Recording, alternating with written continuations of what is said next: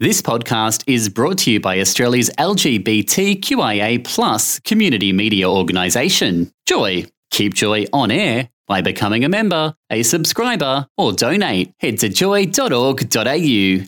Joy, a diverse sound for a diverse community. Here's a Joy Law podcast from Jack and Dean on Joy.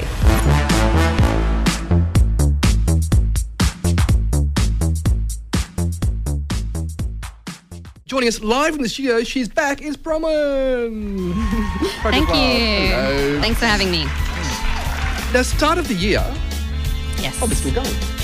I'm loving it. It's very surfs up, kind of fucking LA, California. Where are we? The 50s, the 60s? What are we doing? I think it's the 50s. Yeah. Late 50s. Very Annette Funicello. Yes? You're in your early 50s. I'm smack bang on 50, thank you very much. But Happy New Year. Happy New Year. New year, new school year. Back to school. Back to school. Back to school. And it can get a little bit hard if you are in, if you are co-parenting. Yes. With someone and the relationship maybe is broken down. Too. Yes. So back to school, kids will start to go back to school in the next few weeks. So we thought we might have a chat about what happens if you're in dispute about which school to send your child to and that sort of thing. So hopefully everyone's set for this year.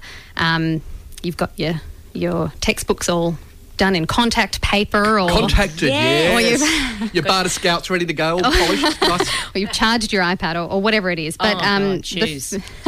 Remember your pencil case on the first week and the smell of the rubber of the eraser? Oh, It'd always be yes, nice and all the little fresh. shavings that would end up in the Shavings, bottom yes. of that. Yeah. Your Well, look, HBs. Very yes. nostalgic. hopefully that's all sorted for this year. But just in case you have any questions or if this is a matter that comes up for you in future years, the first thing that you need to think about for schooling is that decisions about schooling are a matter of parental responsibility. So we've talked about parental responsibility before, but as a refresher, parental responsibility are all those duties, powers, responsibilities and authorities which parents have under law in relation to children. And there's a presumption that both parents share parental responsibility equally, unless there's a reason why they shouldn't, which could be child abuse or family violence, or that presumption can be displaced by a court order or agreement between the parties. So the court can actually order that instead of sharing parental responsibility equally, one person's parental responsibility is limited, and that can be about everything, all decisions relating to a child, or specific things like schooling. So if you have sole parental responsibility for your child in relation to schooling matters, then you can make all those decisions without having to consult with the other party. But if you're in the case of most people where you share parental responsibility, you do have to consult with one another about these important things and reach agreement together. And I imagine it's separate to the fact of where the child lives. If the child might live with one parent for more days of the week than the other parent? Absolutely. So it doesn't necessarily mean that parent has greater rights. No, it doesn't. So equal shared parental responsibility is quite different to equal shared care. So if you have equal shared parental responsibility, which most people do, the court is required to consider whether an equal shared care arrangement, so equal time, is in the best interest of the child. So that's something they have to look at, but it doesn't mean that that's what the court will automatically order. Generally we see children spending most of their time with a primary carer and a bit less time with the other parent. Yes. But that doesn't mean that the other parent has any less of a say about where the child goes to school unless there has been an order sort of restricting their parental responsibility. But there are sort of different factors that come up there. You've sort of hit the nail on the head when you have separated parents and the kid, may live most of the time with one parent but less time with another. We start to get into the issues of the practicalities around schooling and how to pick a school when you're sort of living between two homes. And it makes it gets even more complicated if you then enter into another relationship or you have kids from a previous relationship. Yeah. I mean, you're giving the example there of one child, two parents. But it could be multiple parents and it could be multiple children. Yeah, blended families. We see that often, and it often is desirable, at least from one party's perspective, to have all of the children going to one school. That's less drop-offs. That's siblings, being together at the one school. That's beneficial. But the other party might have different ideas. They might prefer a different school. They might think that the school that the other kids are going to isn't going to meet the needs of their child, the child that they, share with you. So, that can definitely be an area of tension. And changing schools, is not a small matter. So it often is something that we see come up in a dispute, it might have been something that you agreed to while you were still together, but circumstances change once you separate, and it may be that, you know, the other party doesn't agree anymore. Yeah. So, look, what we say is, if you find yourself in that situation, if you've got your heart set on one school for your child or your children, get in early, do your research about the school, talk to the principal, go on a tour, have a think about the reasons why you think that school would be so suited to your child, so that you can make that case to the other parent. You know, talk to them, see if you can reach agreement. If you can't, then that's where you may need to get some help from a lawyer. Or you can go to mediation or something like that. And does the child get a say in what school they're sent to? I guess it depends on the age of the kid, yeah? Yeah, so it depends on the age and maturity of the child. It really depends on lots of other factors as well. So Space camp. That's where I want to go. That's Jax's vote. But yeah, so there are numerous factors. So let's just say if you couldn't reach agreement, you know, as parents, and you did have to go to court over something like this, the child's views are given some weight. That's one of the factors that the court takes into consideration, but it does depend on the age and maturity of the child.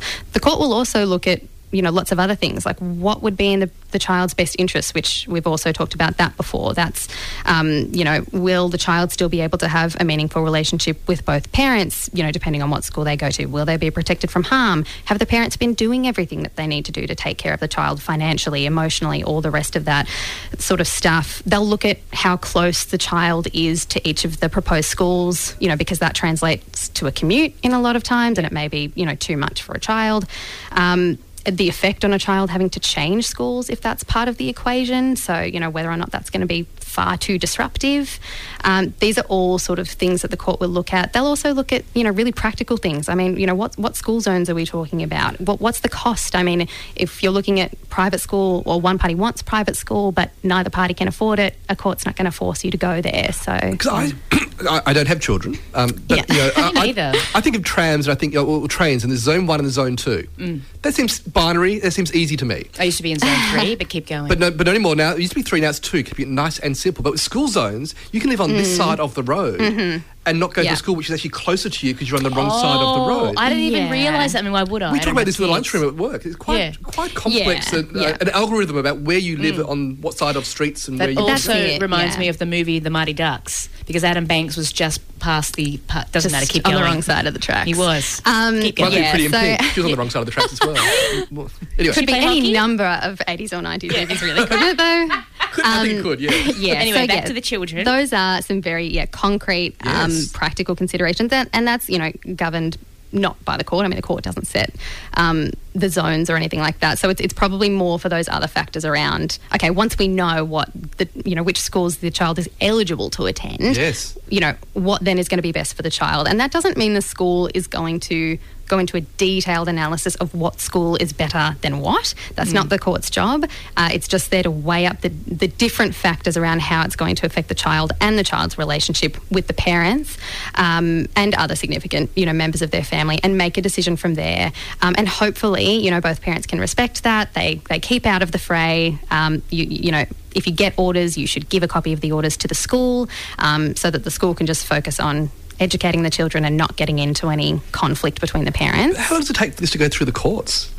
Like anything, it could take a while. It depends on the circumstances. Yeah. So you can attempt to bring an urgent application for an order to have a child attend a certain school, and that's what we saw a lot of when we came back from the Christmas break. People getting in for the beginning of the school year. Yeah. So that's leaving it, you know, quite late. That's getting in, you know, really under the wire. But sometimes those situations arise.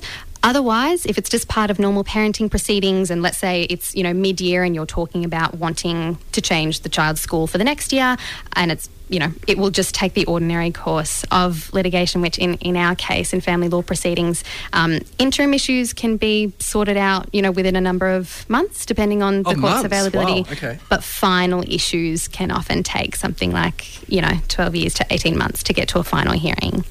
So it just depends which of those sort of categories you fall into. So what I'm getting from this, don't have children. I don't know that that's the advice, but just just for me. No, but have a think about the schooling. Yeah. Try to have a think about it early. Talk about it with your partner. Try to protect the child from conflict. And if you really find it's too difficult, come and see a lawyer and we'll sort it out. And if we have to go to court, then we can explain what that's all about. And how do we get more information?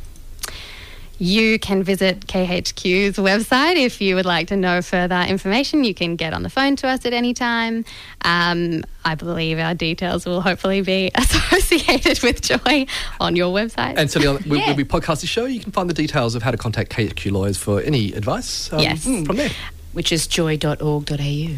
Fantastic. Thank you very much, Bronwyn. We look forward to speaking with someone from the team from KHQ Lawyers again, same time next week. Thanks for listening to a Joycast from Joy 94.9. Thanks for listening to another Joy podcast, brought to you by Australia's LGBTQIA+ community media organisation, Joy.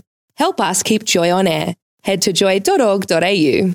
Joy, a diverse sound for a diverse community.